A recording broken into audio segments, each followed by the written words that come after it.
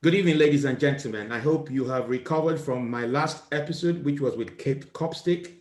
I owe you no apology because the podcast went on for about 1 hour, 48 minutes. It was a complete rant. Definitely, she wasn't coping with the lockdown. But what is really interesting, my people from all over the world, is as soon as I posted the episode with Kate Copstick, she received quite a lot of downloads and it's still happening up to now. So, look, I have to say thank you very much. I want to introduce you to my next guest. And this is someone who I met in the circuit, because if you remember, I used to be a former comedian before I became a president. And I met lots of comedians, and I believe I got along with quite a number of people.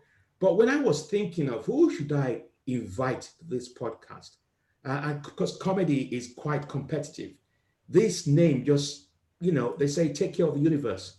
His name just cropped up straight away. And I tell you why. His name is Joe Jacobs.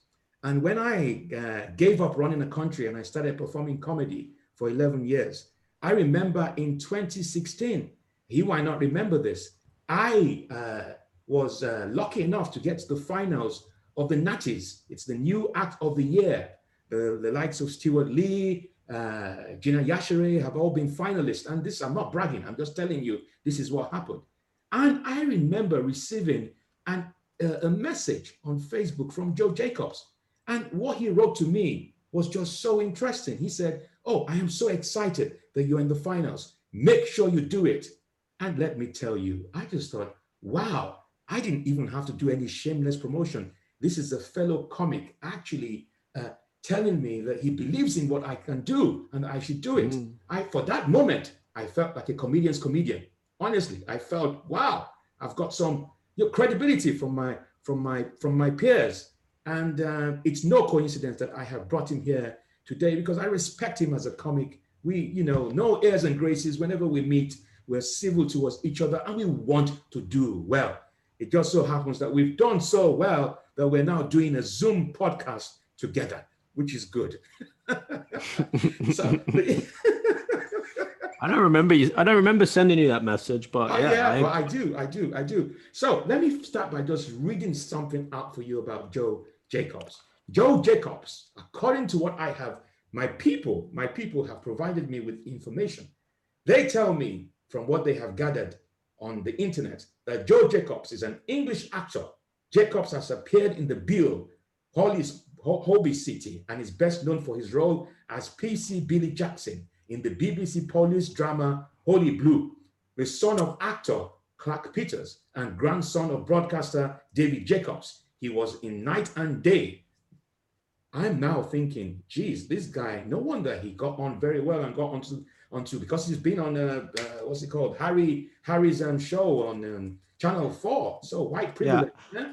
Mr. President, I need to stop you. I'm not that Joe Jacobs. The Joe Jacobs that your people have provided you with is not me. I am not the son of Clark Peters. Do you know who Clark Peters is? I have no idea. You should Google Clark Peters. Let me show you. I'll show you. Are you telling me that my people are giving me wrong information? I believe so. I mean, I don't think I'm Clark Peters' son. I would love to be because I'm a huge fan of Clark. This is Clark Peters from The Wire. A big stage actor. He's been in a lot of HBO shows. This is Clark Peters here. I'm not his son. You're not his son? You're not mixed race? No, I'm not. His son is also a Joe Jacobs who's been in the Bill and Holby City, as you said. We've never met. But how come your photo is linked to his Wikipedia? I don't know. I don't know. Maybe that is white privilege. Yeah, that is what white privilege does. You cultural appropriation. Whoever has updated that Wikipedia needs to be shot. And I have to say to you, my people will get shot as well for giving me wrong information. So I think that's valid. I think they deserve to be. So this is what I do. Too often. Yeah, this is what I do know about you then. I'm so sorry to my listeners. This is the real Joe Jacobs. I think the one I just read out is the fake Joe Jacobs. Joe Jacobs is a London-based comedian, rapper, and writer. Since 2012, he has performed nationally and internationally, sharing bills with the acts including Bill Burr, Stuart Lee, and Mr. Motivator. Despite the fact that Joe has shared bills with me in an open mic pub many, many years ago, that is not mentioned in his website. It is Bill Burr and Stuart Lee that he mentions. In 2017, Joe took Ripe to the Edinburgh Fringe Festival, where it received critical acclaim. In 2019, he returned with Rightfulness. Joe has recently appeared on Channel 4 stand-up show Club Night. Now, is that you? That's me, that one. Okay, thanks for clarifying that. How have you been, Joe? It's been a long time. How have you been coping with this lockdown? How are you keeping your mind busy? Well, I'm doing all right. The first lockdown, I was okay. I was pretty good. I was quite productive. The second one had a bit of a dip, started drinking, smoking, lapsing. And then this third one, I think I'm depressed. I got a sad light, a seasonal affective. Oh, it's off. Got one of those sad lamps. Yeah, okay. SAD lamps. I have good days and bad days.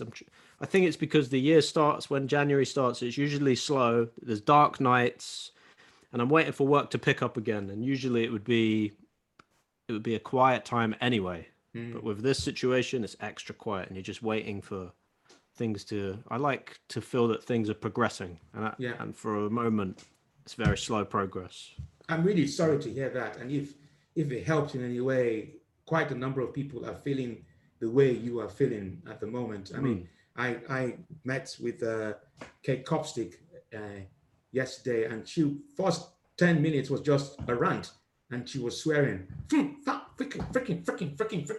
all over the place. What's up with her? Is she down as well? No, not necessarily down, not just very unhappy with the lockdown, and feels that Britain is erring towards a dictatorship, not happy with the way the government has responded, and believes. Well, you know what? Like, I'm here with a dictator, and I believe that Britain should be more like a dictatorship, because if you look at the dictatorships and how they're dealing with this, they're dealing with it pretty well. Their people are told, stay indoors, otherwise this virus will kill you, and if you don't, we'll fucking kill you. And that's quite effective. Joe, this is what I said to my view is that the pandemic has exposed democracy. It's not what it's all meant to be. And you're absolutely right.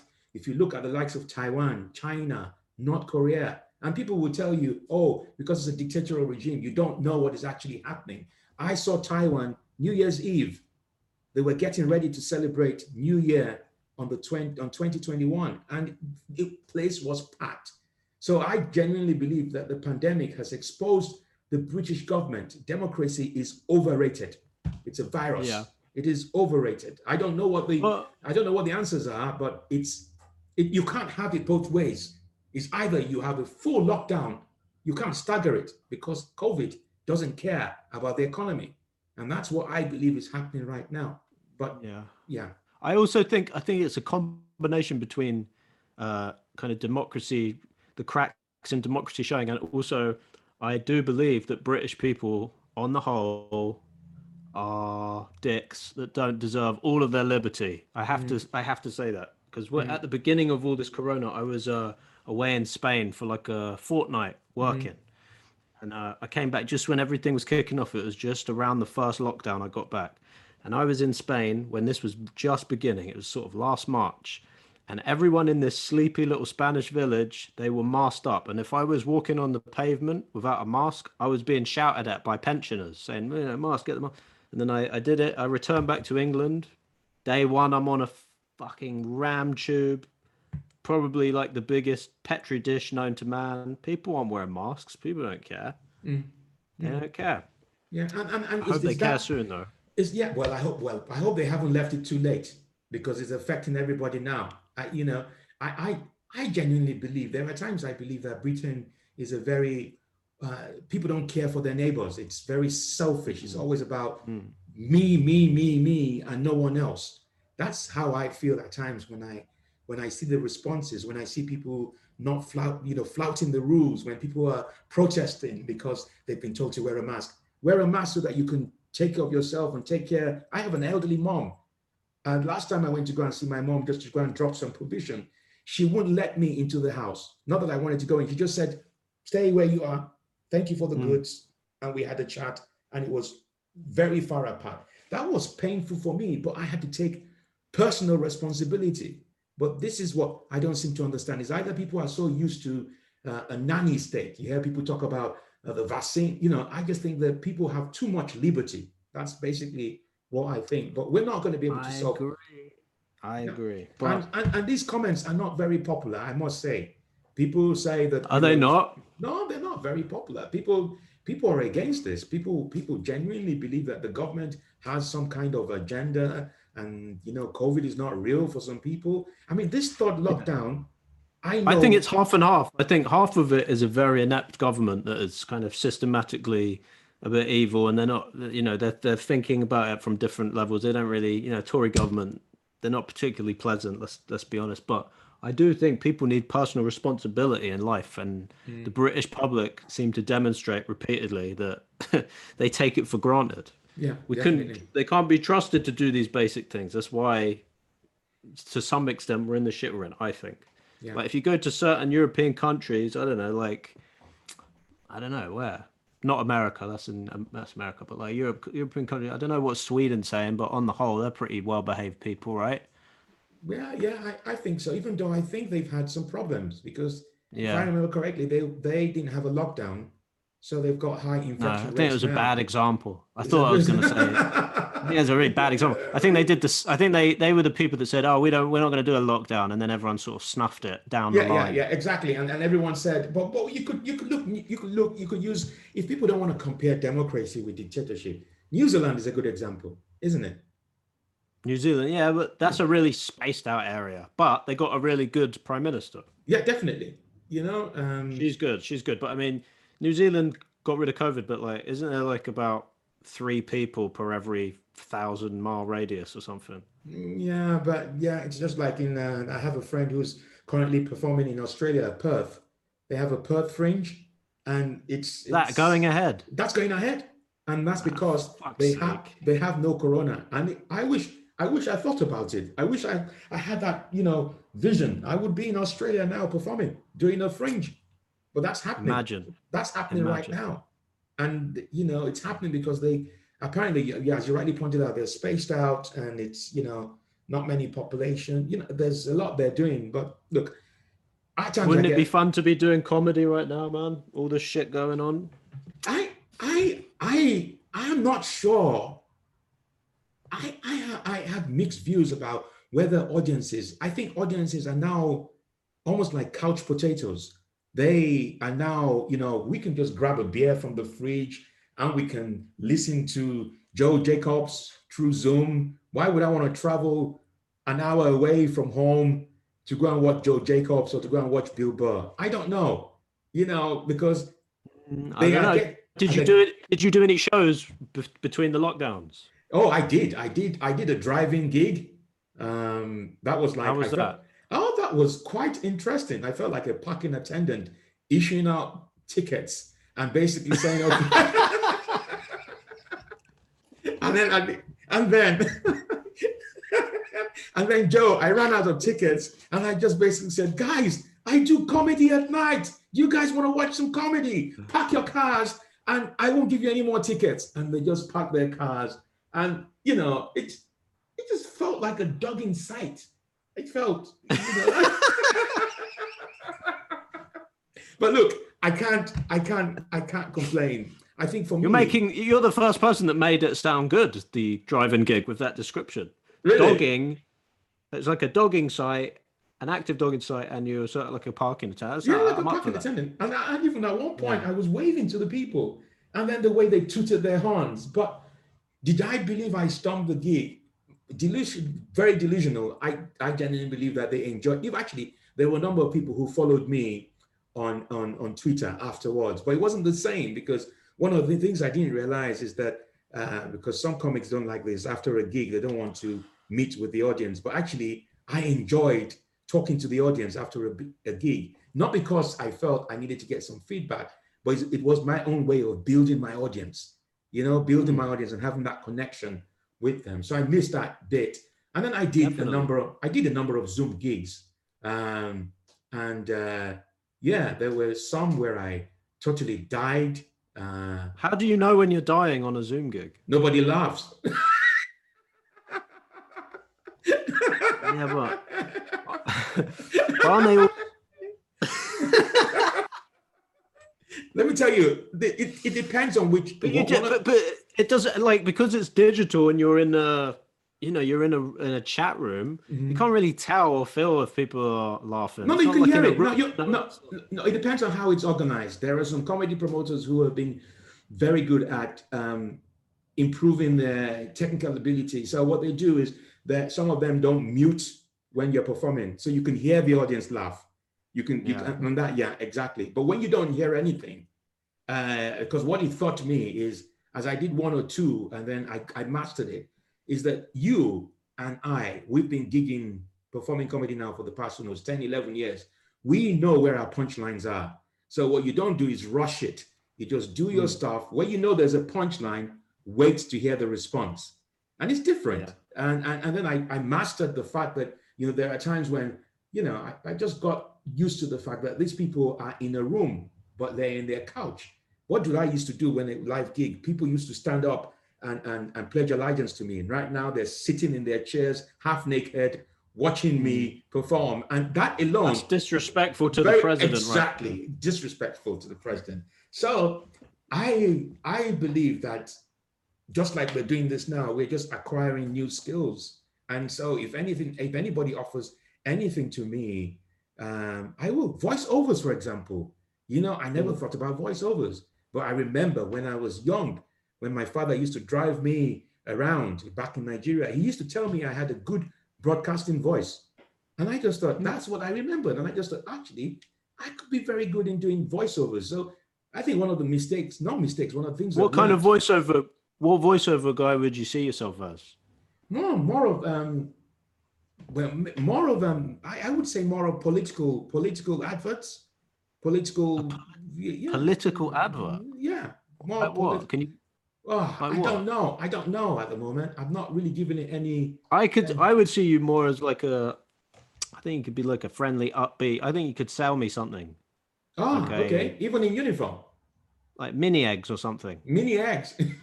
Yeah, like got a warm, friendly voice. Not, I don't, you do your dictator stuff on the side. I think your main hustle could be selling confectionery. Okay. You know what I mean? Like mini eggs. I'd say, yeah, mini eggs. I will consider that. I will consider that. There's something in that. Yeah. You've got to broaden your horizons with VO. Don't just limit yourself to the political sphere, President. Yeah, I know. But I am the one who's supposed to be asking you questions, not you interviewing me. Sorry. But it's okay. No, it's okay. It's all good. So apart from the fact that it's been difficult, you've explained 3 lockdowns. What were you doing in Spain? You said you went to Spain, and what were you doing in Spain? Basically, my girlfriend managed to find like a shack in the middle of nowhere, and she was working. I wasn't working, and she booked it for 3 weeks just before everything kind of went crazy. So we managed to get out of England while you were still able to fly quite easily. Okay. So it was in the middle of nowhere for a couple of weeks. So you were just relaxing. You didn't do anything. You didn't even think of. Did you?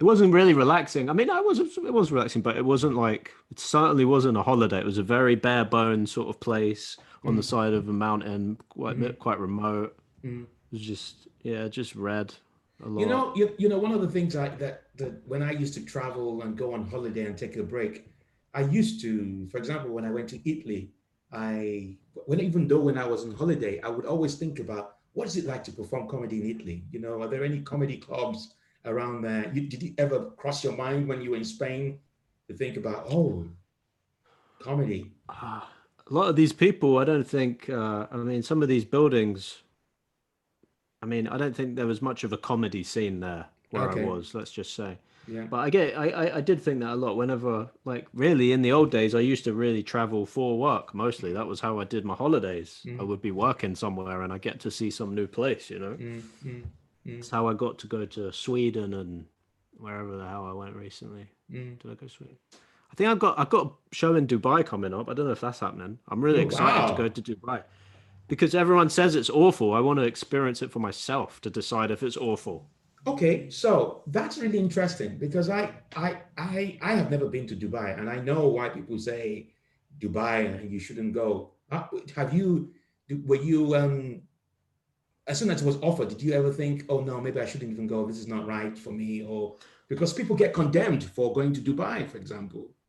People do get condemned for going to Dubai, but it's really hard for me to know why because I haven't really been. I understand it was built in a way that kind of took advantage of a lot of people. I mean, I believe slaves built it effectively. There's a lot of dodgy stuff there, but I mean, what place doesn't have a bit of a, a dodgy rep and history? You got to start somewhere. Like, there are positives to the place, but that said, I haven't been. I mean, it looks fucking gross.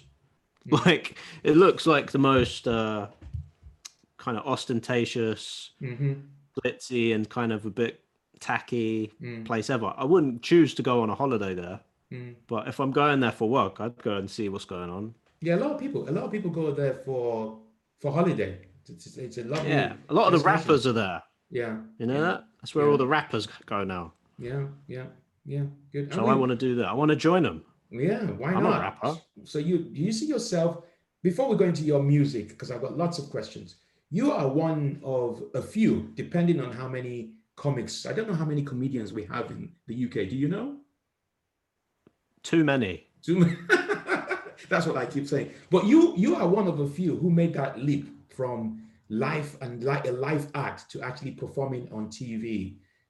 Are you in a way able to talk about the transition? What was it like performing to a TV audience? Because some people haven't had that experience. And congratulations on that, by the way. How did that Thank feel? you. Well, on the day, it felt really, really good, and I was very happy with the performance. Everything went smoothly, and it genuinely was one of the best days ever for me because it felt like, I'd finally achieved something I'd always wanted to do. But at the same time, I remember afterwards thinking I'd always wanted to do comedy on TV, but I'm glad it happened at the time it happened because the set I performed and where I was at with the act and what I wanted to do, it was definitely more accomplished at that point. I was very keen to rush ahead when I was starting out, and I was feeling like, oh, I'm ready for this club, I'm ready for this performance. But the reality is, and this isn't easy to take, but I wasn't. I was probably shit for about 7 years. That's why when you get reviewed in those early days and you get a bad review, 9 times out of 10, you kind of know that they're onto something. That's why it's quite hurtful. So it was a very good day, but I'm glad it took all those years because I think I had a sense of calm when I did it that I probably wouldn't have had maybe a few years before. I would have been worried I was an imposter and like, oh, I can't believe this has happened. I'm not ready for this. This is mad. But when I went, I was very excited. I was very excited to just do it, and it was great. And obviously, you got a good response. Has that built your following in any? Gained more followers? I mean, people don't watch too much TV. It's done. It was doing good stuff for me. Live work. A lot of promoters would say, "Oh, where's your TV credits?" And now I could say, "Here, motherfucker." Good. But was there any difference? I think the question for me was there any difference in terms of performing live comedy in a comedy club and then performing on TV to an audience? Because don't you need a different skill? I would say it was easier. Because it was like, I mean, the only thing I was really concerned about was time. I didn't want to go over my time and like take a long time. But before I did it, Harry came up to me and he just said, "Take your time," which was very important for me to hear because I was going to rush it maybe without him saying that. I was like, wow, this is all a big production. So I did take my time, but I found it to be, I think it's on the whole, I'm sure a lot of comedians have died on TV. I know of a few, but usually they're more generous, and because it's an artificial environment, people are happy to see something being made. Yeah. They're quite generous, the audience, I found. I thought they were more generous. And then also, if you do have a shit performance, they'll just edit them in as having a good time anyway. Yeah, excellent. I'll not book you So again. you can't fail. You Yeah, can't and not fail. book you again. So well done for that anyway. So because look, I also know that I'm trying to remember. I think even before I started performing comedy, I saw you perform at a place that I eventually died at, Cottons. Oh yeah. And you are one of a few. Well, is this right to say one of a few white comics who perform in the black comedy scene? How did that happen? Because I remember I used to run a shisha gig. I don't know if you remember a shisha gig. This was Somalians in Shepherd's Bush. They loved shisha and comedy. And I always Did I do I think you did. I think you did. Sounds fun. And I remember booking a number of white comics and actually telling them to come and perform. And I told them it was a shisha gig, and it was like, damn, ain't doing it. Really? Yeah. At the time, I know a few people who did it who were actually doing very well. But how do you get into black? I don't want to call it black comedy or burn comedy. Yeah, black comedy circuit. Yeah. How did I get into it? I don't think I intended to get into performing at black gigs, but I think my favorite acts are all black comics from the States. Like, I think black comedy is like leads the way. I think black culture leads the way for anything. So I just like to follow things that I'm into myself. And I wanted to be a comedian that could work in any room to all kinds of people. I didn't want to be safe in some sort of middle class white room where everyone politely laughs. I love the idea of in the black circuit, if they love you, you know about it. If they hate you, you will also know about it. And I just wanted to be around good acts and good crowds, and I also just wanted to gig, and I didn't really care where. But I loved Cottons because I got to hang out with Kane Brown every week and watch him weave magic in the hardest of rooms. And I think seeing that made me a better act, just being around that, even if it was a tough show. And there were some tough shows there, but just watching Kane. I remember one particular gig that I did there. I died. It was a bad death.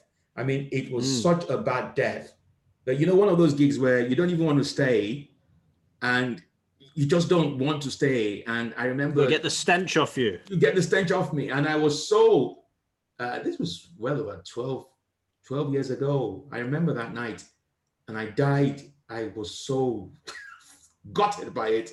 And then Toju the comedian, you must know Toju the comedian. He was sitting in the crowd, and he knew I was about to leave. And he said, "Obonjo, where are you going? Sit down there and learn."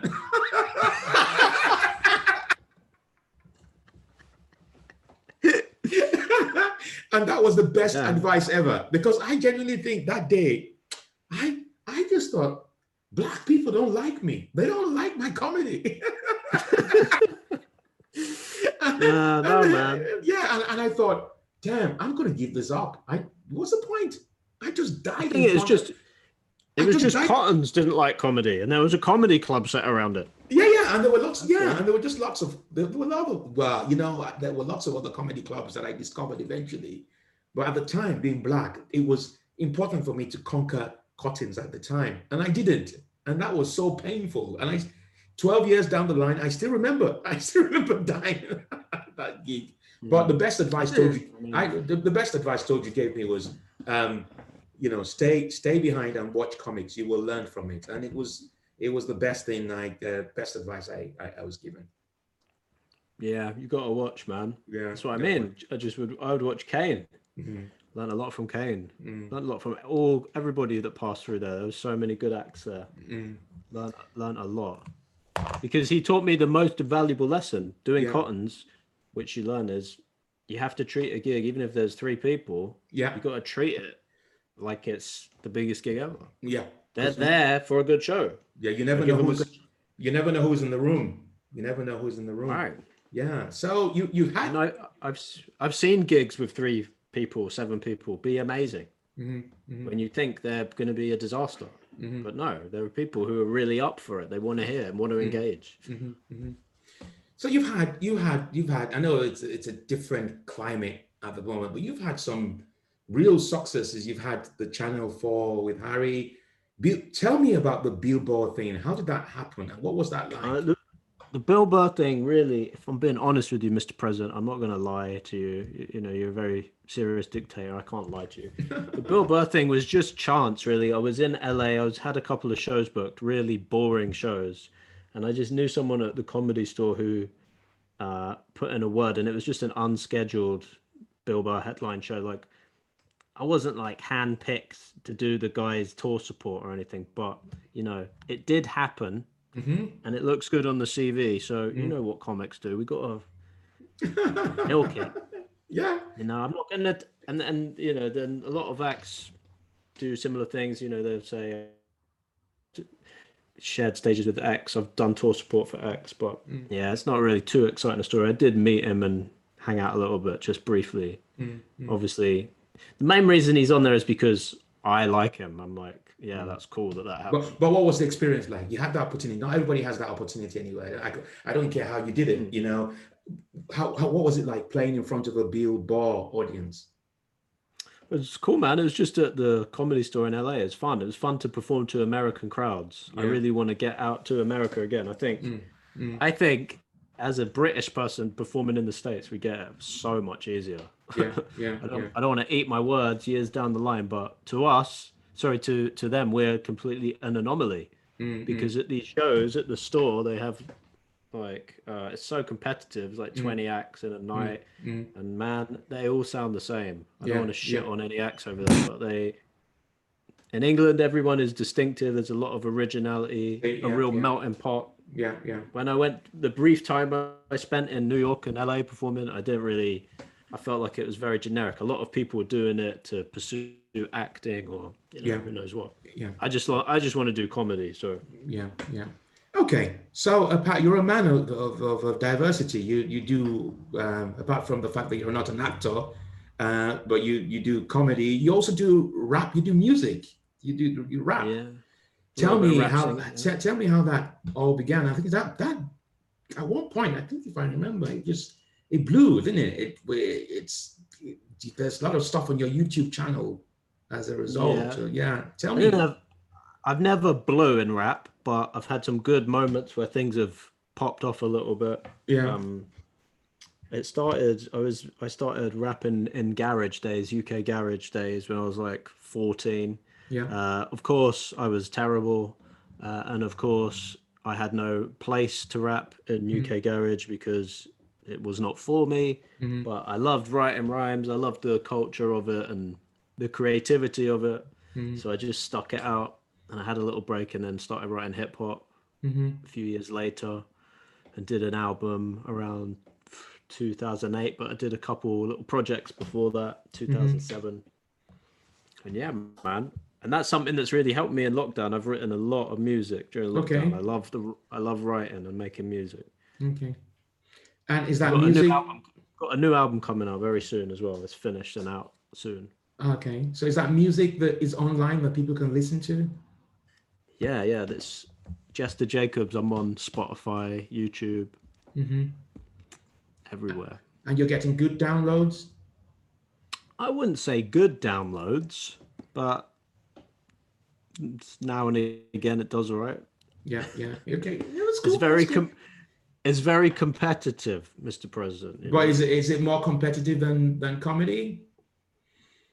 It's a different type of competitive. Anything in the creative arts is competitive. With rap, like I don't know, like rap is competitive in the sense that people see it as a young man's game. You really have to show off your success. Like visually, it's all about how much you got, what you're bringing in, what numbers. With comedy, that kind of thing is a bit frowned upon. It's a very British attitude to say, oh no, I'm nothing, I'm a piece of shit. Especially, and that works in comedy. But in rap, you're like, no, you got to tell us how great you are. Just got to get a phone call. Hang on. Sorry, one sec. Hang on. Hang on, you still there? Yes, I am. I'm here. I'm here. Sorry, I just got a set. My sister has just brought me some McDonald's. Oh, excellent, excellent. Amazing. So, my good I'm just friend gonna tell her to hold Joe, on to it. yeah, my good friend Joe is about to get some McDonald's. Never knew he ate McDonald's. I thought he would have, considering that he goes to Cottons and he does rap, but he will be having rice and peas and all that stuff. But it's Hey, McDonald's. I love that too, man. I love I that love too. that too. Alright, So, cool. what do you want to do? Do you want to get the McDonald's or do you want to continue? Hang on, phone's dying. This is what happens on a live show, Mr. Yeah, but President. it's good. Yeah, but it's not a live show though. But this is good. This is what I'm gonna call. Hang on, I podcast. can't hear you. I'm gonna have to turn this on. Okay. One sec.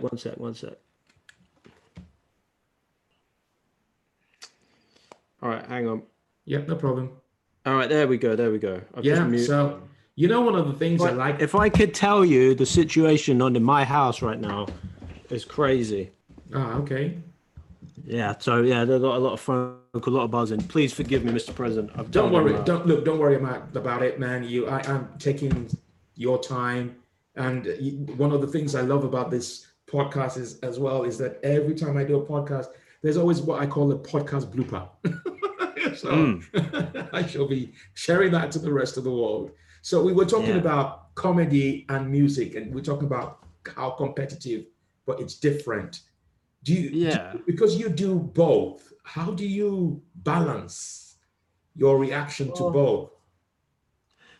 I think how I've balanced it is I just want to be authentic in whatever I do. So I don't feel like I have to like pretend that I'm a gangster. I don't have to pretend that I'm even successful. I just want to do what I do and try and get people to listen or to watch it. And if they do, great. And if they don't, also great. That's actually a bit of a relief and a bit of a weight off to have that attitude, because I think I'm so glad I found comedy when I did, because if I was just chasing rap in the way I was and I wasn't getting the results that I wanted, it would have been very disheartening. But being able to do comedy meant I was on a stage every night, and it was, satisfying. Which one did you start first? Was it rap? Yeah, rap. I started comedy maybe when I was about 23. Why comedy? I always wanted to do it. I had to do it. Yeah, always wanted to do that. Took me years to get the courage, because it's very intimidating at first. Especially when you have nothing to say. Like I had nothing to say. Yeah. But I had to say it. I had to say nothing. The bit that's really interesting for me is I remember reading someone's post recently, and that person basically said that they were planning to go to Edinburgh Fringe. They haven't been gigging, but they're planning to do a 1 hour show, and they suffer from self-doubt. And I don't know. I genuinely believe that if you're going to be successful at comedy, there are certain, how would I put it, certain characteristics that you've got to have before you hit that stage, or it's just going to kill you. Like self-doubt, like always seeking validation, seeking acceptance. The fact that you will have critics, you will have people who will either enjoy what you do or don't enjoy what you do. What I'm trying to say is that if you haven't got resilience as a person, forget the material. You are going to fuck yourself up if you get on that stage and you haven't got those qualities. That's what I you're going to mess yourself up. Totally agree. Yeah. That's something COVID has made me think about. Like, I think I'm messed up in the head that for so many years I was going place to place, gig to gig, without even thinking about it, jumping on anywhere, everywhere. Yeah. Because in this time of lockdown, when everything is, you're at home, you're not doing so much. When I did do gigs, I was like, did I do this every night? This is so strange. I come to these horrible pubs filled with disease. I choose to be here. Yeah. Well, Birmingham is a good example of the gig I was talking to you about. It was snowing that day, and anything could have happened on the road. But I said I wanted that gig, and I went. And I honestly don't know how I got there and how I got back. All I was focusing on was actually going there and getting getting being heard on stage. I've even remembered going for a gong show in Manchester for a 5-minute set. Yeah, yeah, man. I'd done the same thing. I'd leave work at three, Set. four, Yeah. So drive up, away, does do the that show. does that mean that your head is messed up? I really don't know, but I actually have to agree with you that um, I think it's because of when you start. People say do as many gigs as you can because it will make you get better. But actually, after a while, it's the quality, I think, that matters. You've Yeah. got I to think reflect, strategize. you got to do as many gigs as you can and as much exposure as you can at the beginning. And then after a while, you have to have a bit of quality control because Yeah. everything you learn in the first few years, you've learned. You Yes. don't have to keep learning it. Yeah, and that's why I talk about confidence, having that confidence that your material. I don't know how you feel now. Do you feel that if, for example, Britain opens its doors to comedy, which is what I think it is, because they shut down the comedy scene, opens the door to comedy, and someone says to you tomorrow, Joe, there is a gig tomorrow, 20 minutes. What is your initial reaction apart from, yeah, you're happy? Do you feel you can still remember your set? Do you feel, yes, I can still do a good job? I can't remember a lot of my set, but the shows that I have done in the space between lockdowns and everything, they were amazing. I had such a good time. I was back, and it came very quickly. The worst, like the most nervous I was between when March lockdown, and then I had one literally in the middle of nowhere in Essex when all the gigs shut.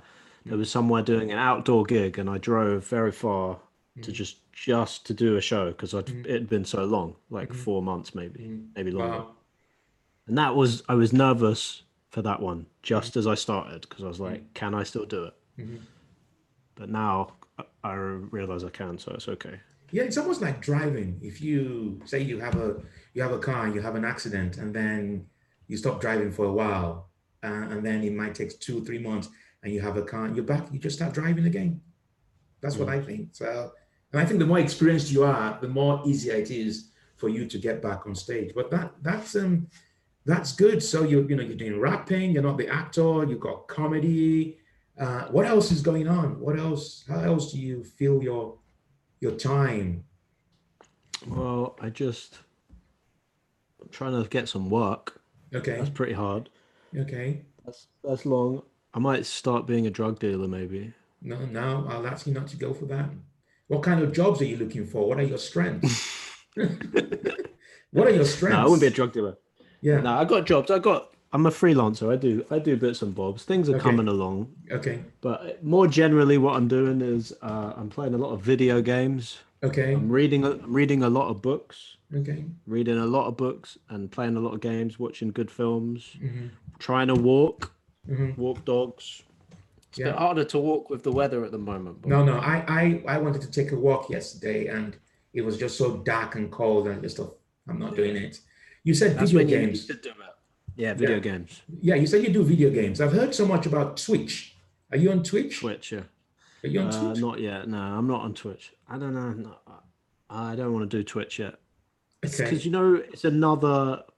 it's another social media to try and nail, and this one requires a full shift of like 4 hours doing whatever it is. Like, I don't know if I can do it to myself. Okay. I really don't like. I mean, social media already gives me enough anxiety. Even just putting one picture on Instagram makes me like a nervous mess, for like an hour after.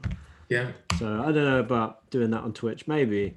Yeah, because I understand there are people who do Twitch video games, and they're doing pretty well. What about TikTok? What's your view on TikTok? TikTok again is another one. It's great if you can put stuff on anything and make it popular. But I just don't want to. I don't want to give myself up to another platform and desperately try and do well on it, because I find that the ones I'm on are stressful enough. Yeah. Well, I just want to be on YouTube, man. Yeah. I've been trying. Tell me about YouTube. Have you been able to crack it? It's taken a while for me to crack it. It's taken me. Definitely haven't cracked it. Man, I have to say to you, I am a bloody president, and there are some videos that only have 2 views. 2 views. Yeah, man. Disgraceful. I don't Yeah, know. YouTube. It's got better. There was an episode of one of these podcasts. I got right now 1,500 views. So There you go. that's good. That's great. That's great. And so That's it's picking excellent. up. But I don't know. I still haven't been able to crack it. I think YouTube is kind of, I prefer it because it's like long form. You can put anything on. It's a bit Hmm. more. Or this the thing with TikTok and all these other things like Twitch. I can't really work on something like that if I don't fuck with it myself. Mm. So I'm not on Twitch all day. I'm not on TikTok all day. So why am I going to make content for that audience? But on Hmm. YouTube, I live on YouTube. I'm watching YouTube all day. So Oh, excellent. Because they say YouTube is the new TV. definitely, I got YouTube Premium, baby. No Ah, adverts. okay. What does that mean? Tell me. Because I just got YouTube Just get normal. just get no adverts. And that's Uh, it. And okay. I can play videos with my phone off, which is good. Okay. I And can how just many subscribers have you got? I got about 1,380 maybe. Wow. And how long has that taken you to build? How long did it take me to build? It's taken me Mm. about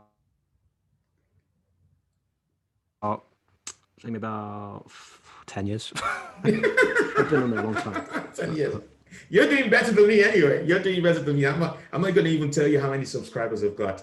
Look, Joe. But it can blow up from nowhere, so you just got to keep at it. Yeah. Just like any other thing, it's just like comedy. You just have to keep at it. I'm going to ask you one more question, and that question is, um, the title of the podcast is called "If Comedians Rule the World."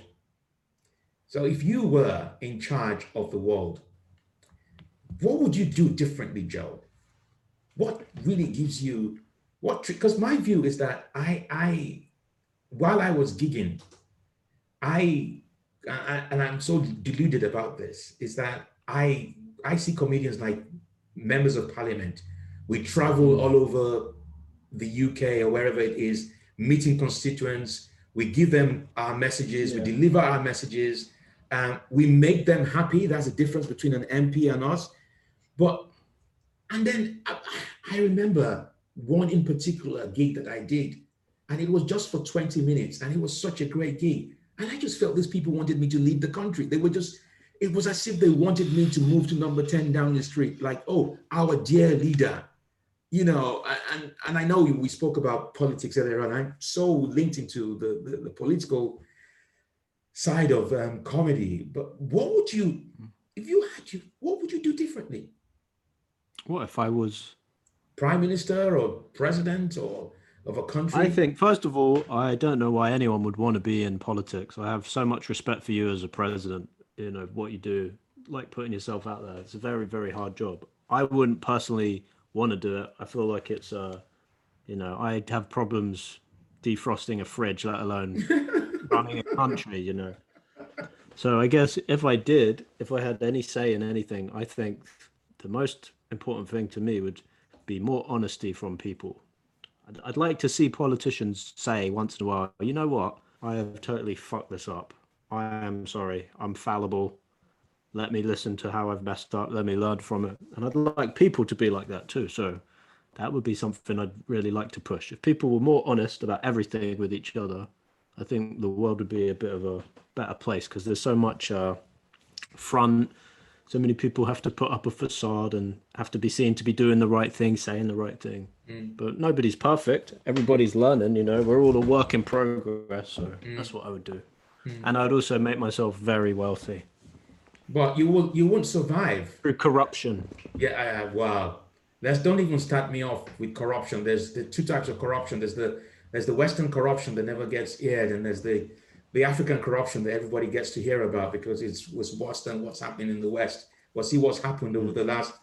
the last year or so with the British government. But don't start me off with that. Um, Okay. but when you say, so you're basically saying that you don't believe politicians are honest, they're liars. No, I think you get honest politicians. Maybe I don't Name think name me people. one. Name me one at the moment that Yeah, you. that I don't know. But all I mean by that is, that's a good question. All I mean is, I don't think people come into politics Mhm. like dishonest. I don't believe that. I think people probably do it with good intentions, but somewhere along the line, something changes, and I don't know whether that's the reality of their job or life, whatever. But that's why I wouldn't do politics, because I'd feel like I don't want to be a bullshitter. You know, the world's crazy. People are selfish. Mhm. You know, and so politicians should. I would love to see an honest politician. I would love to see one. Imagine. Name me one honest politician that you admire. Is Jeremy Corbyn an honest politician? No, he's a shifty fucker. They all are. All of them. Boris, everybody. Every single I one think of they them. have to be. They have to be to get those opportunities. That's why it's kind of a bit scary. You have to So, compromise your integrity every time. so maybe that's why it's not a system that works then. It's a system that's geared towards, changing who you are as a person, because that's where the system is. Is that Yeah. my view of democracy is that it's a dishonest way of dealing with dictatorship. It's almost like dictatorship, but it's not transparent. It's the other way, But that's just my view anyway. But Joe, look, I'm so cautious of the fact that you've got McDonald's waiting for you that might get cold. Oh, it's cold, but yeah. Look, but it's been Yeah. it's been a pleasure talking to you. I wish you. I know that it's a very challenging time. I wish you every success, continued success in your Thank you. comedy, Likewise. rap, and in your well-being, because I think it's really important. And thanks for joining me. My listeners, Joe didn't know this was happening. I just demanded that he comes to my show. Yeah, that's I right. said 6:30, drop everything, no rapping, no comedy, just come and talk to me. And I have to Yeah. say to you, apologize to my audience. We have been talking to the real Joe Jacobs, not the fake one who is an actor and happens to be, has a black father called Clark Roberts. So my apologies. Clark Peters. Or Clark Peters, or whatever it is. They all And sound the hey, I same. mean, I don't know about him being the fake Joe Jacobs. It could be argued he is the real Joe Jacobs because he's been on the bill, Holby. He's got a good CV, man. Yeah, so you are the fake Joe Jacobs, and Potentially, you're the E4 and BBC Studios Jacobs. potentially, yeah. Look, Joe, you take care of yourself, and hopefully we'll do a Zoom coffee or Zoom whatever, smoking shisha, Zoom something. Absolutely. I'm going to find out whether there's a Zoom where I can find a Zoom shisha. They do Zoom shisha. There must be somewhere. Maybe you could start one. Maybe I can start one. Maybe that's what I need. Bring back the gig. Bring back the gig. No, you said I should diversify. So yeah, maybe, Yeah. maybe we can do that. Look, Joe, thank you so much. My listeners, I hope you have enjoyed this. This has been, I would say so, really fantastic. You met Joe Jacobs, who is a rapper, a comedian, and we're going to be fine. Comedians are going to be fine. Some will drop down the line. Will no longer do comedy. Some will continue to do podcasts. And as Joe said, there are too many comedians in the world. So COVID is reducing it by 50%. On that note, I am going to be spending some time this evening learning how to do black comedy. So that's what I'm going to be doing. And I actually hope my next guest quite possibly will be someone from the black comedy scene. I really need to talk to them and have a chat for about 45 minutes. No African time, no Afro-Caribbean time. We will start on time. But thank you very much. Thanks. My pleasure. Yeah. See you soon, man. Thank you, man.